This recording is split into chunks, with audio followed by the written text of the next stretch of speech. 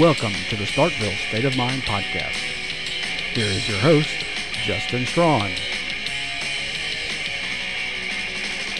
Welcome to the Starkville State of Mind podcast. I am your host, Justin Strawn. Glad to be with you here on a Sunday night if you're listening to it after I record it and get it posted up on SoundCloud, or on Monday morning if you're listening to this on your way to work, or possibly on your way home from work, or maybe you listen to it at work. I don't know. So I appreciate you guys tuning in and listening. Obviously, we've got a lot to talk about this week with a big series win over the Texas A&M Aggies. Things went a little bit differently than they normally do for the Bulldogs. It was very much a weekend of pitchers duels. Mississippi State scores 8 runs on the weekend, but win 2 games. They only give up 4 runs in the contest.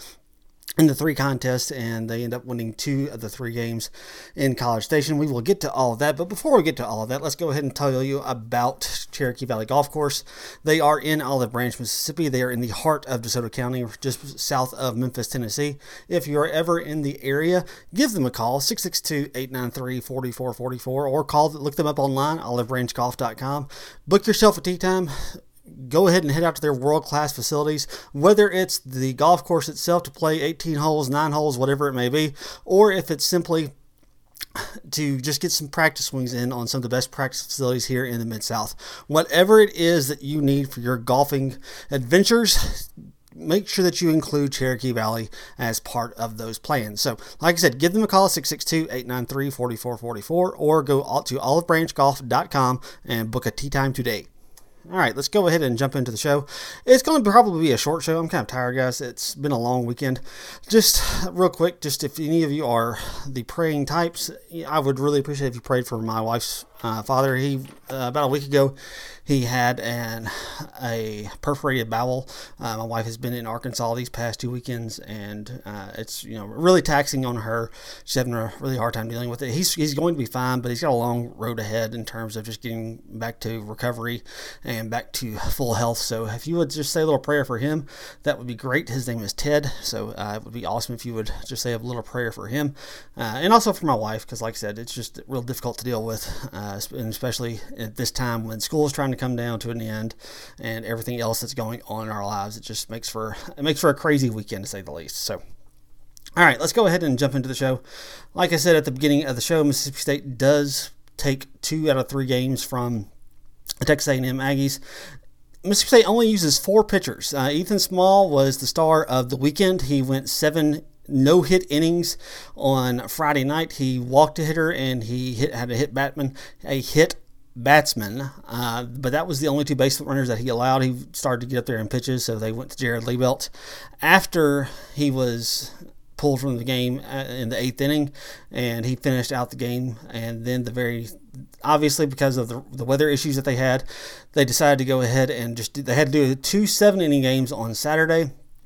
During the first game, look, JT Ginn pitches as well as you could possibly pitch. He goes 6 innings of 1-run ball. It's hard to do much better than that.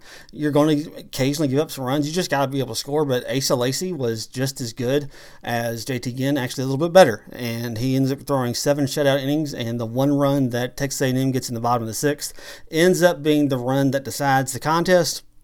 And that was it. And that was all that she wrote for the game, because of the fact that it was a 7-inning game. And then in the second game, Mississippi State jumps out to a 3-0 lead in the early innings. They get an insurance run in the top of the 9th, and they needed that insurance run because the Bulldogs end up giving up a total of 3 runs in total. They actually, I'm trying to remember how it went. I think they had just given up. Yeah, they just given up Peyton Plumlee, who's really starting to develop into a good option as a third pitcher. He's going to have some ups and downs, but you expect that from your third pitcher. But for the most part, he's been rock solid ever since he's been inserted into the starting rotation. The only game that he's really had any kind of a hiccup on was the game against the Arkansas Razorbacks when they played them in Fayetteville. But other than that, though, he's been really, really solid for the Bulldogs. You can't ask for much more. I mean, he went 6 innings, gave up 3 runs. If he does that consistently every single time that he goes out on a Sunday or during the third game of a series, he's normally going to fare pretty well, because most of the time the Bulldogs will be able to hit the third pitcher for the opposing team, and normally that's the case. So, if he can do that every single time, Mississippi State's going to be in really good shape. So So, what do we take away from this series? Well, we take away a couple of things. First and foremost, we need to go ahead and go to the SEC standings. Look, it's getting late in terms of trying to win the SEC West. It's like I said, it's getting kind of late there, guys. Mississippi State is. Hold on, let me look it up. They were going to be 2 games back earlier. I don't know if they're 3 games back. Let me check it real quick. Okay, they are a total of 2 games back of Arkansas. Arkansas won 2 of 3 games against Kentucky, just like Mississippi State did. So neither team gained any ground on the other. So they're, like I said, they're 2 games back of Arkansas. You've only got 6 games to play. And the problem that Mississippi State has at this point is with it being only 6 games to play, they've got to make up not just the 2 games, but to win the tiebreaker to get the better seeding in the SEC tournament, they've got to basically win 3 more games than Arkansas. So if Arkansas goes 4-2, then you can't even do it. You could go 6-0 in that, and you would technically tie them, but you lose the tiebreak. So, like I said, it's getting really difficult to surpass them. At this point, you're kind of just looking to be the 3rd or the 4th seed in the SEC tournament. And here's the reason why I think that's important, okay? Because this is something I was discussing with people on Twitter earlier today. Mississippi State needs to be in the top 4 seed. I think that's a really big deal. You don't want to just completely throw away the SEC tournament. I know it's not the most important thing. Everything should be about getting yourself in best position for your regional, and I agree with that. But if you just go 2 games and out, or just 1 game and out, if you play in that first series games, like the 5 through 12 seeds, those all play a one and done round before they get into the double elimination round if they win it.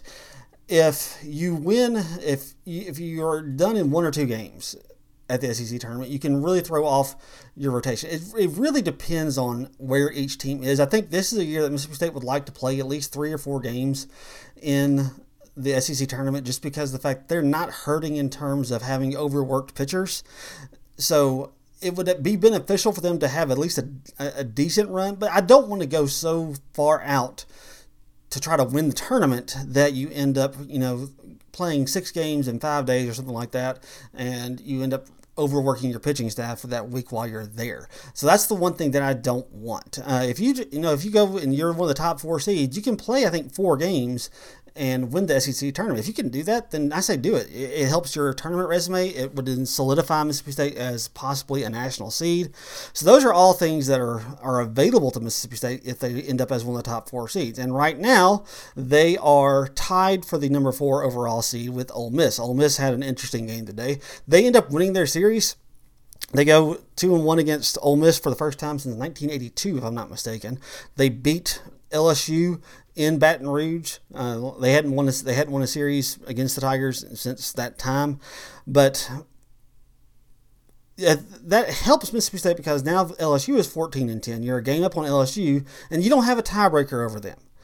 You're tied with Ole Miss, and you have them on your schedule next week. Now, what would be ideal is if you can at least get into a situation where you're tied with Georgia, because if you can go. Let's say you go 5-1 over these next 2 series. Maybe you take 2 out of 3 against Ole Miss and go 3-0 against South Carolina. If you can do that, then you've got a really good chance of catching up with Georgia, because I don't think Georgia's going to go 6-0 in these last couple of games. Now, they did get a sweep this weekend over the Florida Gators. Florida is really struggling right now. This is kind of the one thing that I've been saying all year long. It was always going to be a lot easier for the teams in the East, specifically Vanderbilt and Georgia, to win the outright SEC championship simply because of the fact that they play in the East. I mean, you've got Vanderbilt and Georgia who are 18-6 and 16-8, and then you've got the next best team is Missouri at 12-11-1. It's just a much easier road to hoe. And if you look in the West, every team 1 through 6 is 500 or better in conference play. It was always going to be a lot more difficult. Now, Arkansas could technically still win it, but they've got a little bit more difficult schedule than Vanderbilt. But like I was saying earlier, you want to try to get to a point where you at least go ahead and beat Ole Miss this weekend, take at least 2 out of 3 from them, and then try to catch Georgia and get a tie with them. Georgia has Auburn on the road this weekend. That's going to be a really pivotal series for Auburn, so it'd be really good if Auburn could take at least 2 out of 3 from that one. It'd be great if they could get It'd be great if they get 2 out of 3. They got to win at least one to help Mississippi State out. And then on to end the year, Georgia will travel. I'm sorry, no, Alabama comes to Georgia. So I don't expect Alabama to give Georgia much of a fight. You really need Auburn to come through from Mississippi State and take 2 out of 3. Or if they don't take 2 out of 3, if they just win one, Mississippi State's going to have to probably sweep out both Ole Miss and South Carolina, and that's a tall task. Ole Miss is a good team. They're a very solid team. They're a little bit suspect in their pitching. Sometimes they do great, sometimes they don't, but they can hit just as well as Mississippi State can. So that's kind of what you're looking at this point. You want to try to finish strong. You want to try to finish and get yourself into a position where you're a national seed, and that's the main thing that Mississippi State has to be focusing on for the rest of the regular season. They currently have a 15-9 record, which is a really solid SEC record, and they are trying to get one of those top 8 national seeds. They are in great position to do so. When D1Baseball.com put out their most recent projections this past week, they had Mississippi State projected as a 4 seed. I would expect them to stay right about there. Currently, Mississippi State is number 3 in the RPI, and they should have a chance to go up this weekend if they can take 2 out of 3. Even if they've just won one, they should hold steady. It's just the way the whole RPI works. I'm not going to go into a lot of details about how the RPI actually works here, but if you win 1 of 2 at Ole Miss, now obviously you want to win that series. You want to win all 3 games if you can, and we'll talk more about how Mississippi State can do that on Friday's show. But if you can win at least 1 game, you're probably going to hold steady in the RPI. Ole Miss is 17th in the country in RPI.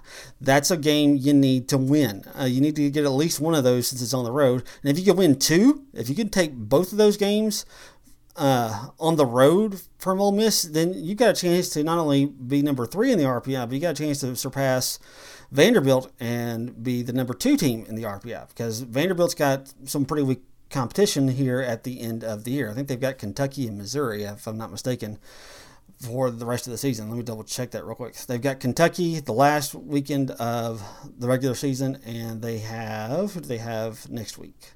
Next week they've got Missouri. So I was right. Missouri, they play Missouri this coming weekend, and then they will finish the year with Kentucky. So their RPI will probably, it's not going to go down a lot, but it's not going to go up as much as Mississippi State's could, simply because they are playing a better team here at the end of the season. So you want to try to get one of those top 8 national seeds. If you get into the top 4, then that's going to be really solid. This is why I know a lot of times we talk about midweek games and non-conference games not being that important, but you can really only say that if you don't lose a bunch of them. The reason that Ole Miss is kind of on the outside looking in terms of being a host, they probably will be listed as a hosting team whenever they put out the most recent projections this week. Being 17th in the RPI, that would probably be enough to put them in as a host as of right now. But the reason that Ole Miss isn't being discussed as a national seed, and it would take probably them having to win all 6 of their last regular season SEC games to get to the point where they can be a national seed, because they haven't played well in the non-conference. They have a 15-9 record, same as Mississippi State's in SEC play, but they've lost 8 midweek games, and some of them have been to really bad teams. Some of them have been to good teams. Obviously, they lost to Mississippi State in the Governor's Cup. That's not a bad loss for them. But when they lost to, I think, North Alabama, if I remember correctly, that team, that's the type of losses that they were suffering. You can afford to have a few of those, maybe 2 or 3, but if you start getting above 5 out of conference losses, midweek losses, that's when your resume starts to really hurt. Ole Miss is very similar to the 2014 Mississippi State team.